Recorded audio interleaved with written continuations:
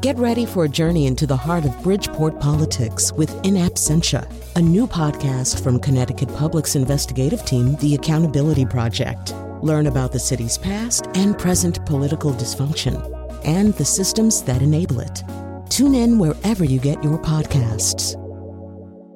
Funding provided by Robert Yeager and the Tau Foundation.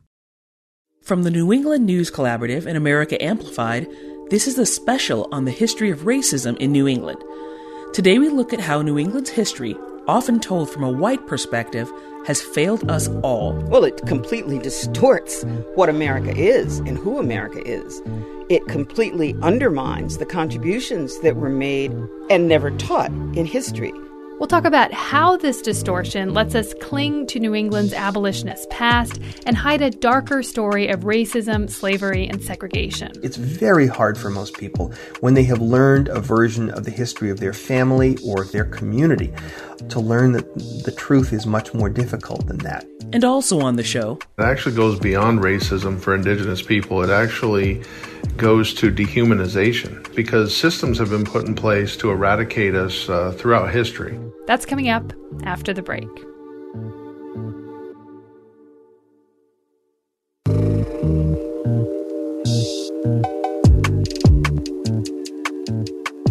I'm Morgan Springer. Thanks for joining us. And I'm Tracy Griffith, your co-host. So it's going to be a little different today on Next. First of all, we're very lucky to have Tracy joining us as co-host. Tracy is a professor of media studies, journalism, and digital arts at St. Michael's College in Vermont, and she's going to be with us for 4 specials on racism in New England. These specials are a collaboration between the New England News Collaborative and America Amplified. So today we're going to be focusing on the history of racism in the region.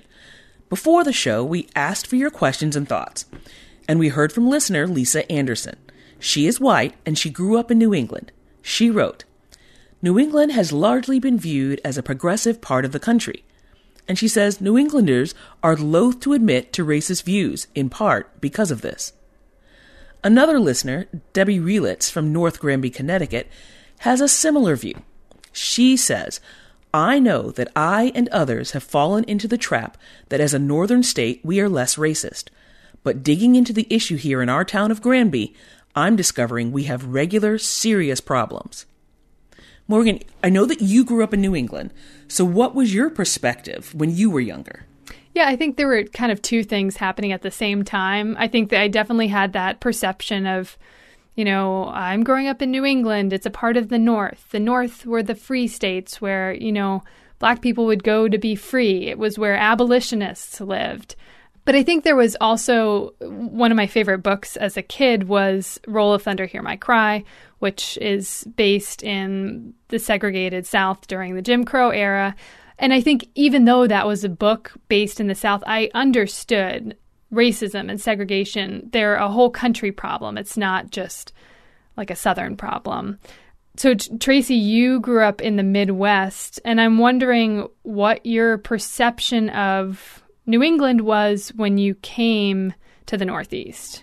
Well, it's interesting, right? Because coming from the Midwest, I had heard about Boston, right? Boston as kind of the epitome of New England. And I'd always heard that Boston was extremely racist. And I think part of that came from, the problems with desegregation and forced busing and those kinds of things. And so I had kind of had that in my mind. And then I also had kind of a concern of, this region of the country, particularly Vermont, New Hampshire, Maine, very, very white. And I thought, okay, I'm going to be one of a few people of color in this region or in this area. And I was really kind of worried about what that would mean for me. Yeah, that's so interesting. I think one of our goals today is to kind of see how we can bridge the gap between those things, right? To get from this misunderstanding and this myth about our history in New England as on the right side of history, and to actually show New England's complicity and major involvement in slavery and also white supremacy, and then bring us to the point where we can see how that connects to our region today. Right, but it's important to remember that it doesn't just begin with slavery, right? That it begins with the treatment of Native Americans when the white settlers arrived in America. And so Don Stevens is the chief of the Nullhegan Band of the Coosac Abenaki Nation in Vermont's Northeast Kingdom. And he joins us now to talk about the experiences of the Abenaki people in Vermont. Chief Stevens, welcome to the program. Thank you, Tracy. As we noted in the introduction to this segment, the history of white supremacy in New England begins not with slavery, but with European colonization. Chief Stevens, is this legacy felt by members of the Abenaki tribe? Yes, it is. And it's not just racism. It actually goes beyond racism for Indigenous people. It actually goes to dehumanization. We're often dehumanized because systems have been put in place to eradicate us throughout history.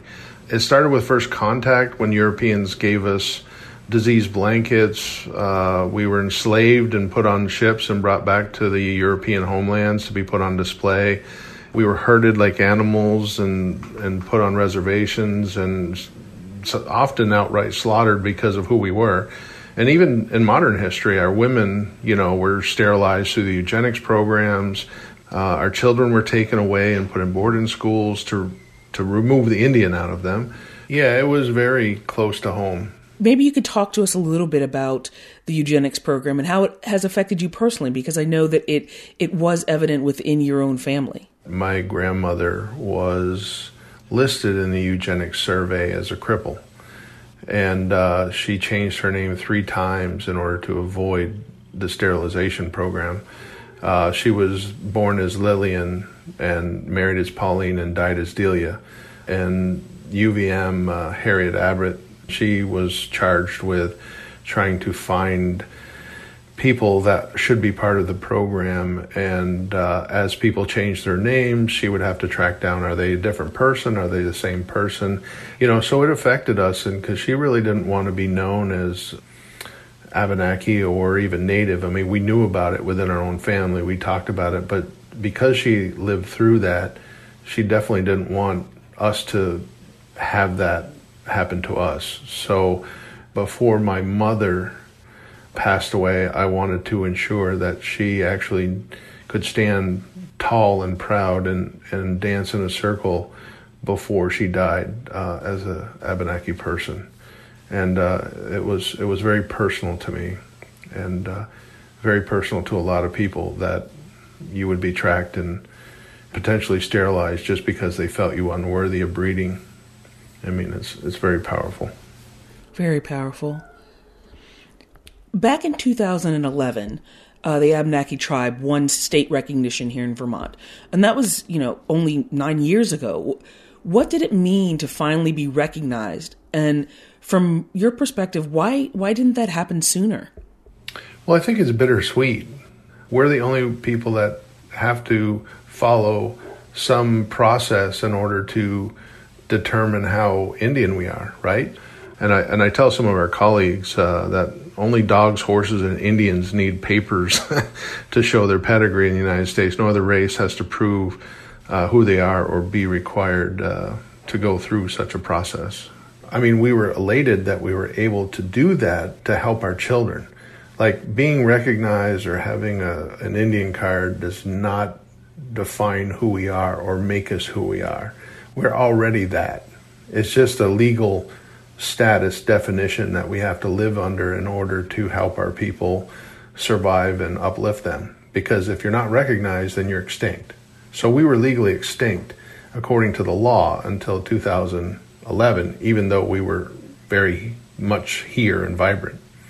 Is there a sense that the history and the culture of Abenaki tribe, particularly in this area of Vermont, has it been lost when you're hearing stories about Vermont and the way that Vermont came to be?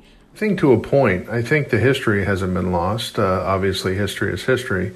I mean, most of us kept oral traditions where Europeans kept more on paper. But I think the culture, for sure, when you're afraid to be known as who you are because you could be sterilized or other detrimental things happen to you, I think that people only then celebrate the culture within their own family units, and things get lost as people decide to be assimilated or because of the society assimilating you. And part of our job is piecing those things back together.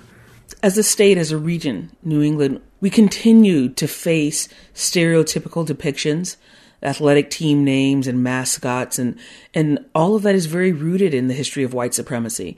And so, for example, just this month, the Rutland Herald reported that the Rutland City School Board of Commissioners heard arguments in favor of, among other things, changing the Rutland Raider mascot. And that mascot has been said to perpetuate Native American stereotypes. It is 2020. Why are we still having these conversations? People think it's okay to dress up with war paint and native regalia and do tomahawk chops or create like the mascots, and I think they just look at it as not the same. If you created another team with another ethnicity, and then look at all the stuff that's happened with blackface and all of the stars being removed because they might have put blackface on, but people can go to stadiums and put red face on, red paint, and it's no big deal. It's like we're not treated in the same manner or looked at in the same way. That's been throughout history when it comes to the Westerns. The old Westerns, where Native people were always looked down upon as being drunken, savage people, and in sideshows, and people have just grown up as that we are less than human, and it's okay to treat us differently. And I think that's the same reason why we can't self-declare. People still, even though we've proven ourselves as recognized through a European government process, we still have people out there saying you're white, you're French, you're race shifting, you're wannabe Indians, you're this, you're that, and they're just bigots and racists. Who has to go through those kind of processes to prove who they are, which we've already done, right? But there's still racism and hate out there against us. How do we move forward from this? We have to bring everybody back to the table of creation. In the Abenaki culture, we were all known as Al-Noba, human beings. And we were on that strand or the web of life, but since we could destroy things, we would have to be responsible. And I think people need to communicate with those other entities on that web of life, whether it be through protest or peacemakers. If you educate, because the way I look at things is that people, when they don't know about something, then they fear it. So ignorance is there. So when you remove the ignorance and educate people about what things really are, they tend less to fear them and maybe understand your point of view. I think we have to understand each other's point of view in order to make positive change. We need to educate about why it's not okay, and make sure that it doesn't become an ingrained thing that's automatic, like implicit bias, it's just done automatically. That's even done in the State House. When we got recognized, they specifically put in our bill no land claims or casinos. So they assumed, based on stereotypes, that we're going to create a casino and gamble, right? That's a stereotype. That isn't something should be written into any bill. How can the average school teacher or parent or bus driver or, average citizen here in New England help with this kind of recovery? How do they do away with the biases that we have been taught and move forward? Teachers are in a perfect position to be able to educate children on who the Abenaki people are and the culture. And Abenaki people have so much knowledge and information to give when it comes to the environment, it becomes to history, it becomes to many, many things. But there's no mandate for teachers to teach about Native people here. And then to compound that is having the resources to be able to go into the schools and be able to teach. And that's the only way that it's going to change. Don Stevens is chief of the Nulhegan Band of the Coosauk Abenaki Nation. Chief Stevens, thanks so much for joining us. I appreciate it. Adio Nanawalmazi. That means goodbye, thank you, and take care.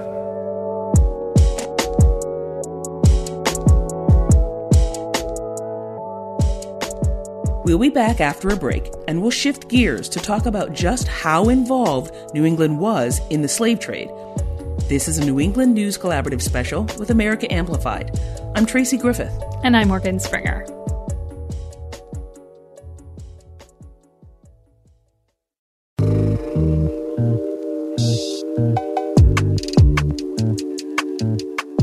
Welcome back. I'm Morgan Springer. And I'm Tracy Griffith. The voice you're about to hear is Anthony Marquez, an activist and filmmaker from Newport, Vermont. When you're being taught Black history by white people, and then you learn as a child what white people did to your ancestors, there's that instant resentment of like, why am I supposed to respect you? Why am I supposed to even listen to what you have to tell me when, again, our ancestors, the difference between our ancestors is one was oppressed and one was doing the oppressing. And so you learn at a young age to, as a Black man, or at least I learned that there's a lot of pain in history. And then when you try to make it all, again, make sense at a young age, you realize a lot of things don't make sense at all. So that was Anthony Marquez. He's in a new video featuring young activists in New England. You can check out that video from the New England News Collaborative at nenc.news. And we're going to dig into that painful history that Anthony just referenced. In the show, we've been talking about this false narrative, this idea of New England as a region on the right side of history when it comes to slavery. Now, James DeWolf Perry VI grew up in Massachusetts, and he says as a kid he knew there was some slavery in the region. But the impression I got was that it was early, that it was mild, and that it ended fairly soon, and that New England quickly became a region of abolitionists, none of which, of course, turns out to be true. In reality, slavery was a huge part of New England's economy. And later in his 30s, James DeWolf Perry and a group of relatives began working on a documentary about their Rhode Island ancestors and how they were involved in the slave trade. And the documentary came out in 2008. It's called Traces of the Trade, a story from the Deep North, and it was directed by James's relative Katrina Brown. James joins us to talk about the documentary and his family's journey, and we start our conversation with his DeWolf ancestors' involvement in the slave trade. So it turns out that the DeWolf family were the leading slave traders in the history of the United States. They lived in Bristol, Rhode Island, about 200 years ago, and across 3 generations, particularly in the hands of my 5th great-grandfather, James DeWolf, they sent out at least 100 slaving voyages from Rhode Island to the west coast of Africa, and then to the Caribbean or to the United States, either the northern United States or especially the South. What goes through your mind as you're learning this history? At first, it was easy for me because the first I was aware of was that our family had been involved in the slave trade in a minor way. So when the possibility of doing this documentary came up, for me it wasn't a deeply emotional issue initially. I was very committed to the idea that we should explore the history of one ordinary New England family and its connections to the slave trade so that people could understand just how extensive slavery and complicity in slavery were in the North. It was only after we got underway and started doing more research for the film that it became increasingly clear that the DeWolfs were nothing like an ordinary New England family. Yeah, so I just want to remind our listeners of your full name, which is James DeWolf Perry VI. Now, James DeWolf, as we've talked about, was one of the most active DeWolfs in the slave trade. You said he's your 5th great-grandfather. So does it feel different for you being so closely named after him? It certainly feels different to me. That really, to me, enhances the sense of personal connection, and I actually value that. In my experience, it's very easy to dismiss something that happened 150 or 200 years ago. After all, no one I've ever met had anything to do with the slave trade. But it's a reminder that we do carry legacies in many ways. Just as our family name is still passed down, all of us are impacted by this in a wide variety of ways. My family in my branch isn't wealthy because of the slave trade, but we still have, for example, the kind of education that money originally started buying. And so I personally appreciate the fact that my family name alone means that I have to wrestle with this history. And in fact, when I had a son a few years ago, I gave him the traditional family name. He will have to wrestle with both the good and the bad in our family history, and I think that's important. So he's James DeWolf Perry VII. That's right. So I want to go back to Rhode Island and what made the state the heart of the slave trade in North America, because I think a lot of us don't know about that. So can you talk a bit about that? More than anything else, it's the fact that Rhode Island was small and naturally gravitated towards a maritime economy. And the slave trade, while only one part of the global maritime economy at that time, was an unusually risky but an unusually profitable venture. All of New England was involved in the slave trade. All the people whose businesses fed the slave trade itself. It's also all the people in New England who owned enslaved people. And it's an astonishing percentage when you look at it. Ordinary family farms, there would often be one or more enslaved people, and that was often how people got ahead. One thing I'm always discouraged by are the number of white people who say that their ancestors were in New England in colonial times, but are certain they're not connected to slavery because their ancestors were not wealthy. And in fact, nothing could be further from the truth. You had mentioned privilege in terms of education, and I want to play this tape from the documentary.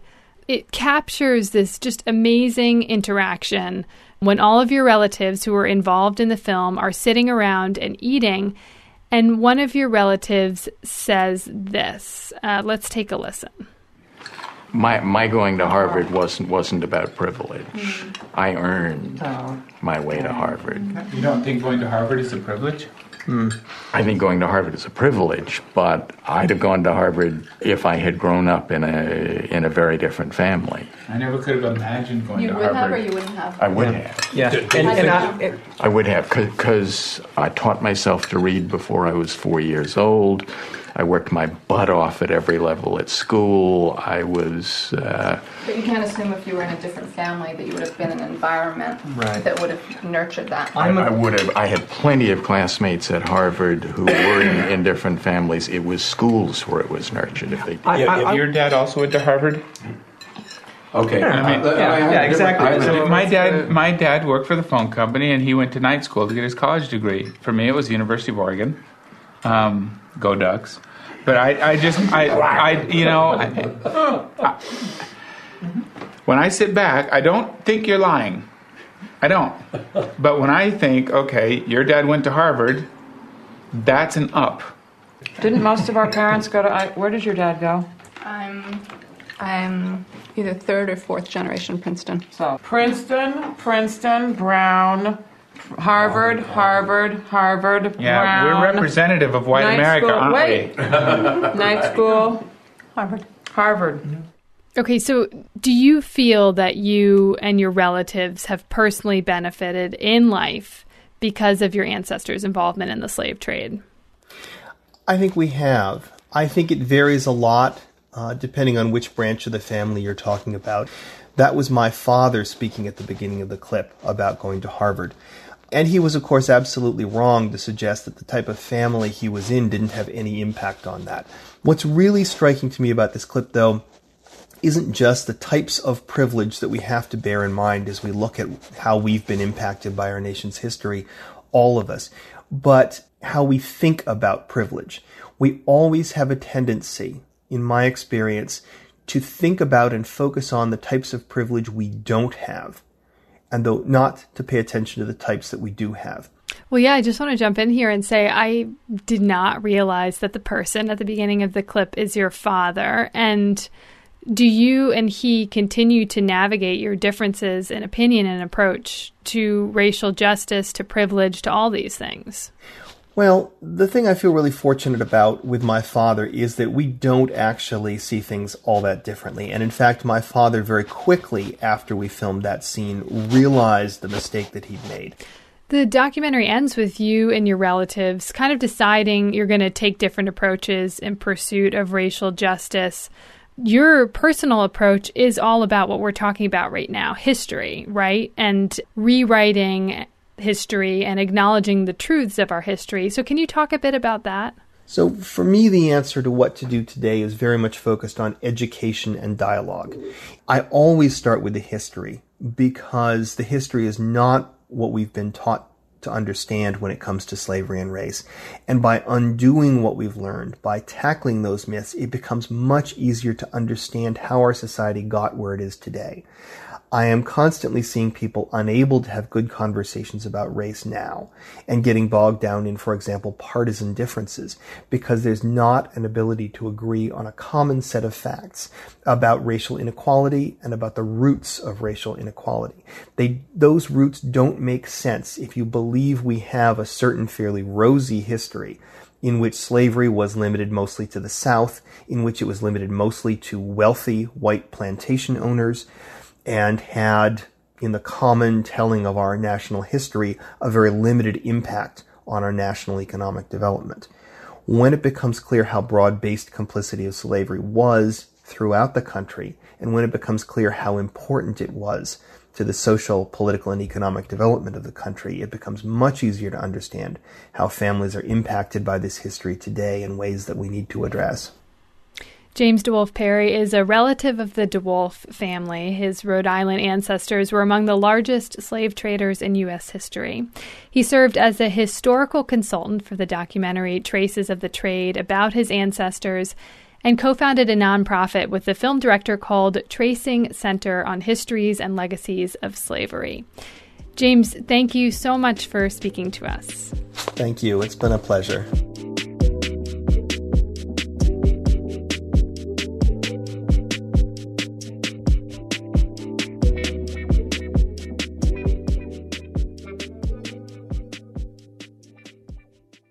Now we're going to hear from Amara Ifeji. She's a recent high school graduate from Bangor, Maine. As a kid living in Maine, I think I have just been taught from an early age that I have to recognize that I am a Black individual, because there's just been a lot of times where I thought that it was just my mother being, overbearing, overprotective and things like that. I would ask to go to sleepovers and she would say no. I would ask to go to a friend's house or maybe just to a park, and it might be creeping closer to 6 p.m. when the street lights come on and she would say, absolutely not. Now, growing up and recognizing that that was not overbearing nature, that was not her being overprotective, that was her raising a Black child. In Maine, there are many sundown towns in which I just really cannot be found after a certain time. Just last week, I had gone on a drive with my friends, and we were coming home from this beautiful lake, and we were in Waldo County, which is very rural, and I actually saw 3 Confederate flags just blowing in the wind. That was Amara Ifeji from Bangor, Maine, recorded for a New England News Collaborative video project. We also got an email from listener Bob Moore in East Kingston, New Hampshire. He asked us to explore sundown towns. He said, quote, "The history of sundown towns has been written about and is a sort of under-the-radar subject that echoes white supremacy in the northern states." He says, "There are examples of sundown towns in New England, including Newmarket, New Hampshire, and Derry, New Hampshire," unquote. So, a sundown town was, or it still is, a community that was purposefully white, that kept Black people from moving there, and in some situations, from even traveling through or visiting there safely. And there were sometimes explicitly racist signs posted on the outskirts of these towns indicating that Black people were simply not welcome. These towns existed across the country, right? And a former University of Vermont professor, James W. Loewen, he wrote about them in his book, Sundown Towns, A Hidden Dimension of American Racism. He's here today to talk about his research for that book. So why that name Sundown exactly? What does that entail? Well, it means that Black folks can work in town, but they can't live in town. Sometimes they make exceptions for live-in servants, but that doesn't count because they're living in a white household. They can't live independently in town. There are sundown towns, let's say, maybe even today, and certainly 10 years ago, where African Americans could stay in motels overnight, but the possibility of their buying a house or renting a house and living in the town was very low. We often think of these kinds of situations happening in the South. What about the Northeast? I regret that during my 20 years in New England, teaching at the University of Vermont, I never studied sundown towns. They weren't on my radar. I had no idea. I thought they were a unique and very unusual occurrence, that there were only maybe 50 of them across the whole country. I now know there's more like 10,000 of them across the whole country. They do exist in New England. First of all, there's a bunch of them around New York City, and I believe a bunch around Boston. Darien, Connecticut, which is one of the richest suburbs of New York City, became quite famous as a sundown town in 1947 because of the movie Gentleman's Agreement. So there are rich suburbs, and there are also rich, or somewhat rich, vacation spots, both on the coast, such as the New Hampshire coast, and in the mountains. I would like to read you a quote from Burlington, Connecticut, not Burlington, Vermont, where I live, but Burlington, Connecticut. I think this quote by itself, which came to me by email, confirms Burlington as pretty much a sundown town. Can I read it to you? Of course. I quote, my parents, when I was growing up, had a friend named John, who everybody called Bootsy, who lived in nearby Waterbury. He'd come over to hang out or play cards or whatever. He always made a habit of leaving before sunset, and if he could not, he would spend the night on the couch. I recall conversations that the reason he needed to stay was because in earlier years, whenever he would drive in or out of town, the police would stop and harass him, detain him for questioning, or pull him over and run his license and plates. Comments were made to the effect that being a black man in Burlington after dark, he couldn't be up to any good, okay? Well, I think that nails Burlington as a sundown town. However, I would like to go there and do some more research, talk with some of the older people, see what they can remember with details like that before I'm sure. And this was from a Burlington, Connecticut resident. That's right. Okay. So were a lot of these sundown towns, was it only black people who were affected? No, it was not. As I mentioned, for elite suburbs, including suburbs of Boston, Darien, Connecticut, most of these suburbs kept out Jews just flatly. Many places across the United States kept out Mexican Americans. I know of 2 towns in Nevada that actually sounded a whistle at 6 p.m. to tell Native Americans, that is American Indians, to be gone. In the book, you talk about second-generation sundown towns. What exactly does that mean? That's the problem that still remains even after a sundown town stops being a sundown town. I submit a good example would be Ferguson, Missouri, the famous Ferguson that had all the racial problems. Ferguson briefly became a sundown town between 1940 and 1960. And among the things they did was DWB policing. That is, the police kept stopping anybody black in Ferguson, giving them a ticket when possible for the most minor offenses, asking them their business, and so on. Well, by the time the issues happened in Ferguson that made it so famous a few years ago, the city was 68% black, so there's no way that it was still a sundown town. That started breaking after 1960. But it still suffered from second-generation sundown town issues. In this case, an overwhelmingly white police force that still practiced DWB, driving while black, policing. So that's one of the problems that a sundown town has even after it gives up its sundown character.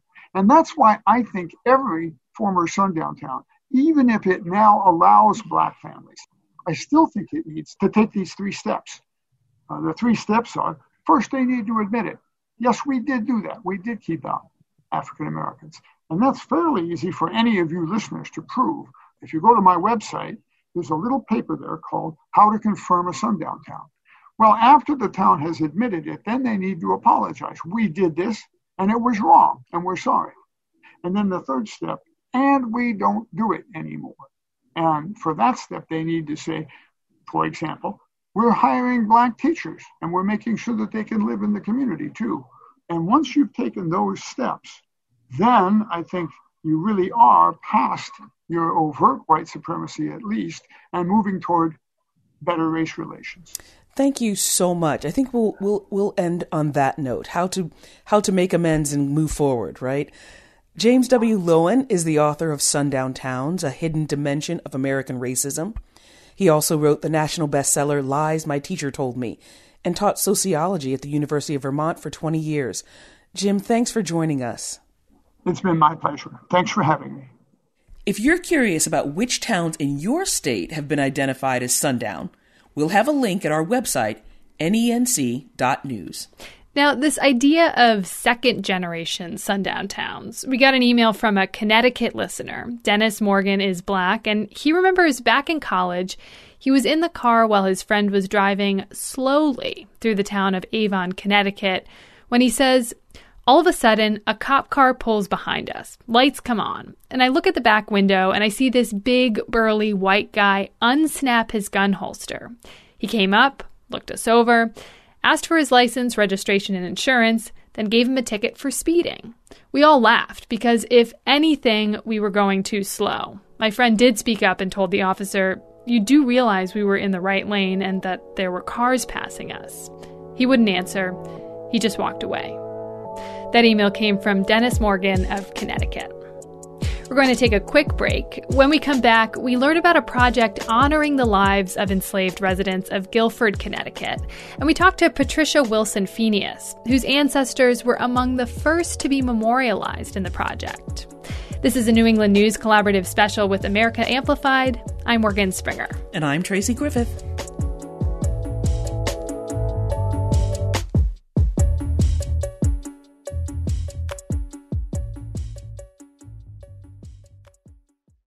Okay, we're back. I'm Morgan Springer. And I'm Tracy Griffith.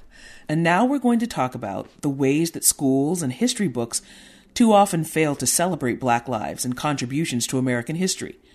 That's been on the mind of Latina Brain.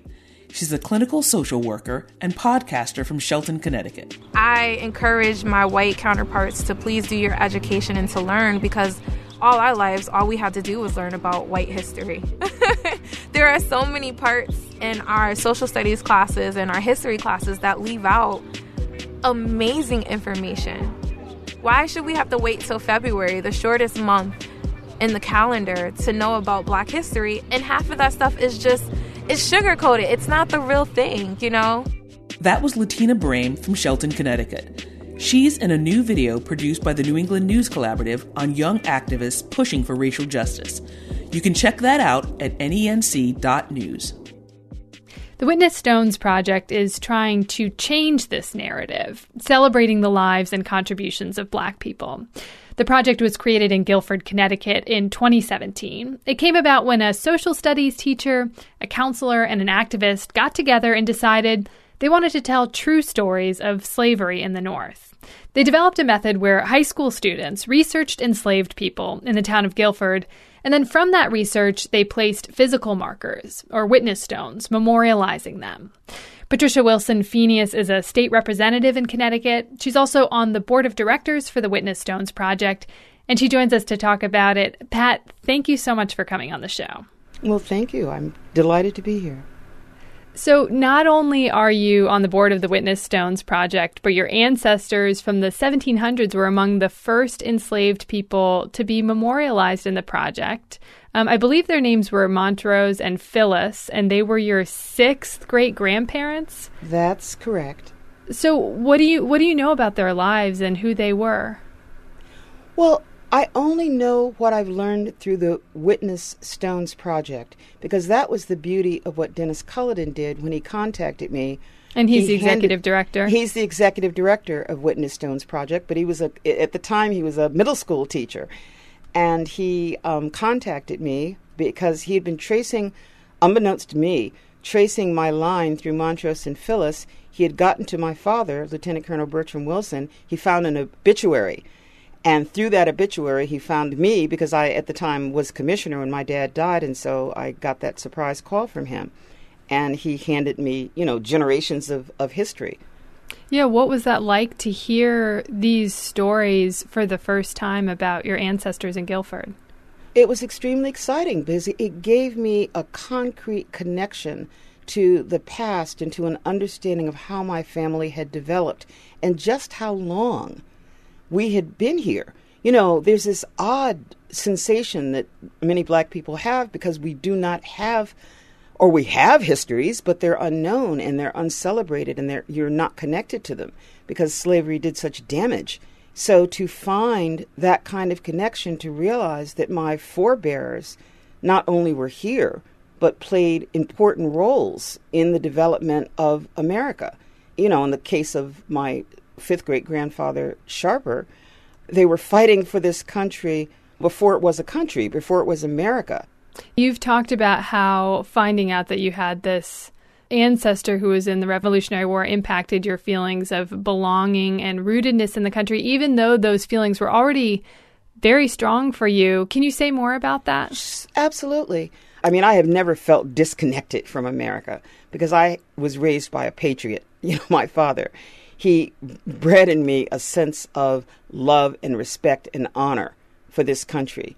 But when I found out the reality of that connection, and when I got to see the papers and understand how my family developed from the Caribbean, or from Africa, we're not really sure how that happened, but from the Caribbean here, and how my forebears' blood was mixed with all of the patriots who fought to create this nation, it gave me a sense of ownership and belonging. Like, how dare someone say to me that I should go back to where I came from, or that I wasn't an indelible part of this nation, or belittle my role, not me personally, but the role of my people, of people that look like me in the development of this country.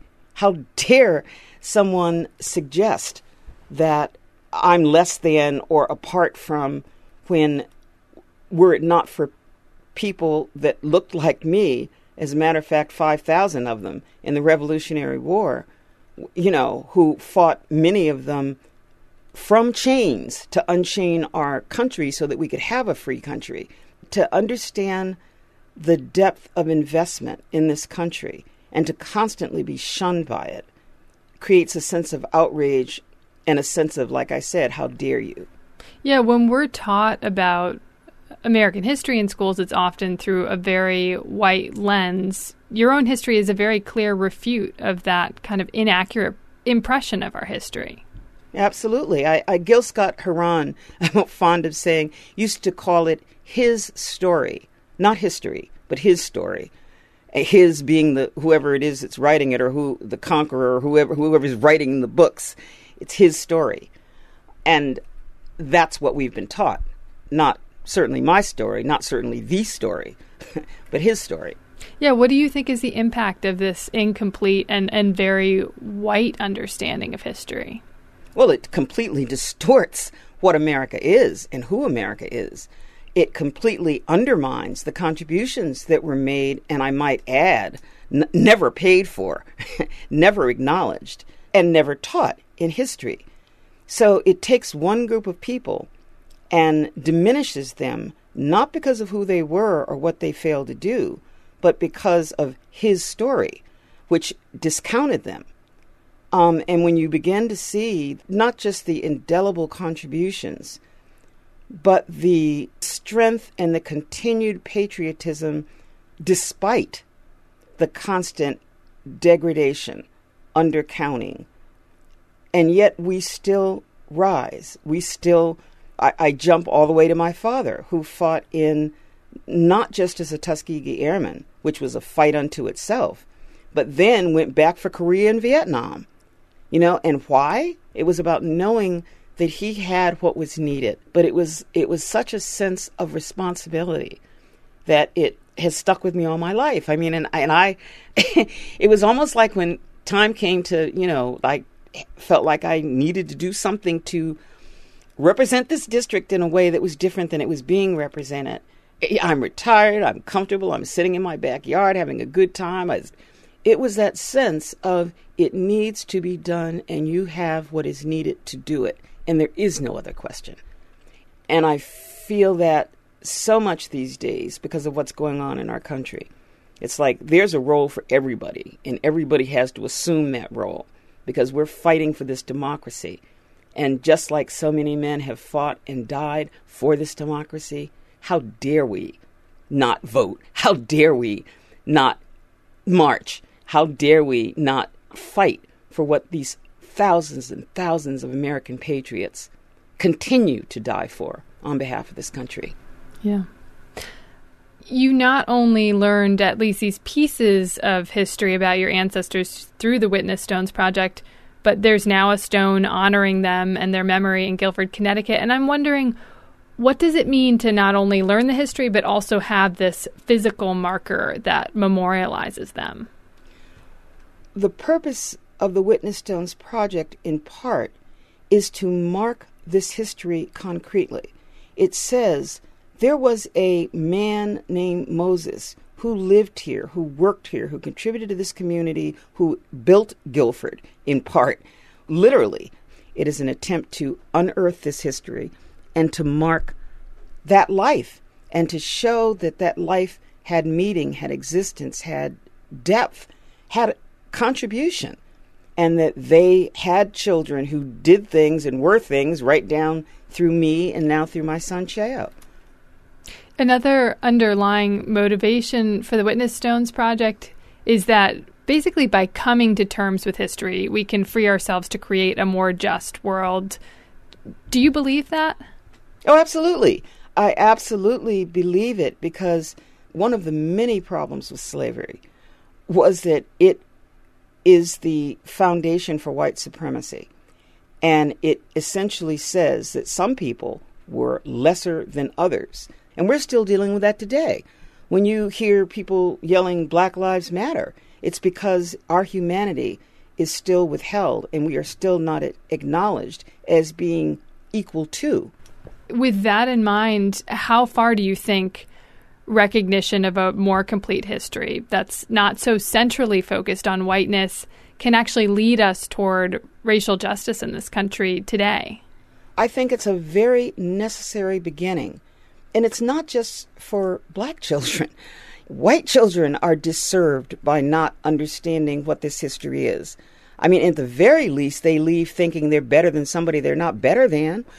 I mean, I'm glad that we have a Black History Month. I'm glad, But to me, that's not appropriate, because Black history is American history, and it ought to be celebrated every day along with all other Americans who contributed to our history, so that it's not his story, but the story of America. That's how we move forward. Well, we'll have to leave it there. Patricia Wilson-Pheneas is on the board of directors of the Witness Stones Project, and her 6th great-grandparents were among the first enslaved people to be memorialized in the project. She's also a state representative in Connecticut. Pat, thank you so much for sharing your family's story with us. Well, thank you very much for having me. It's a good thing to talk about. It's important to our democracy, and I'm glad to be a part of it. Thank you.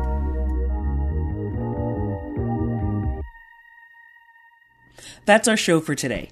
Thanks so much for joining us. We hope you learned something. I'm your co-host, Tracy Griffith. And I'm Morgan Springer. This has been a New England News Collaborative special with America Amplified.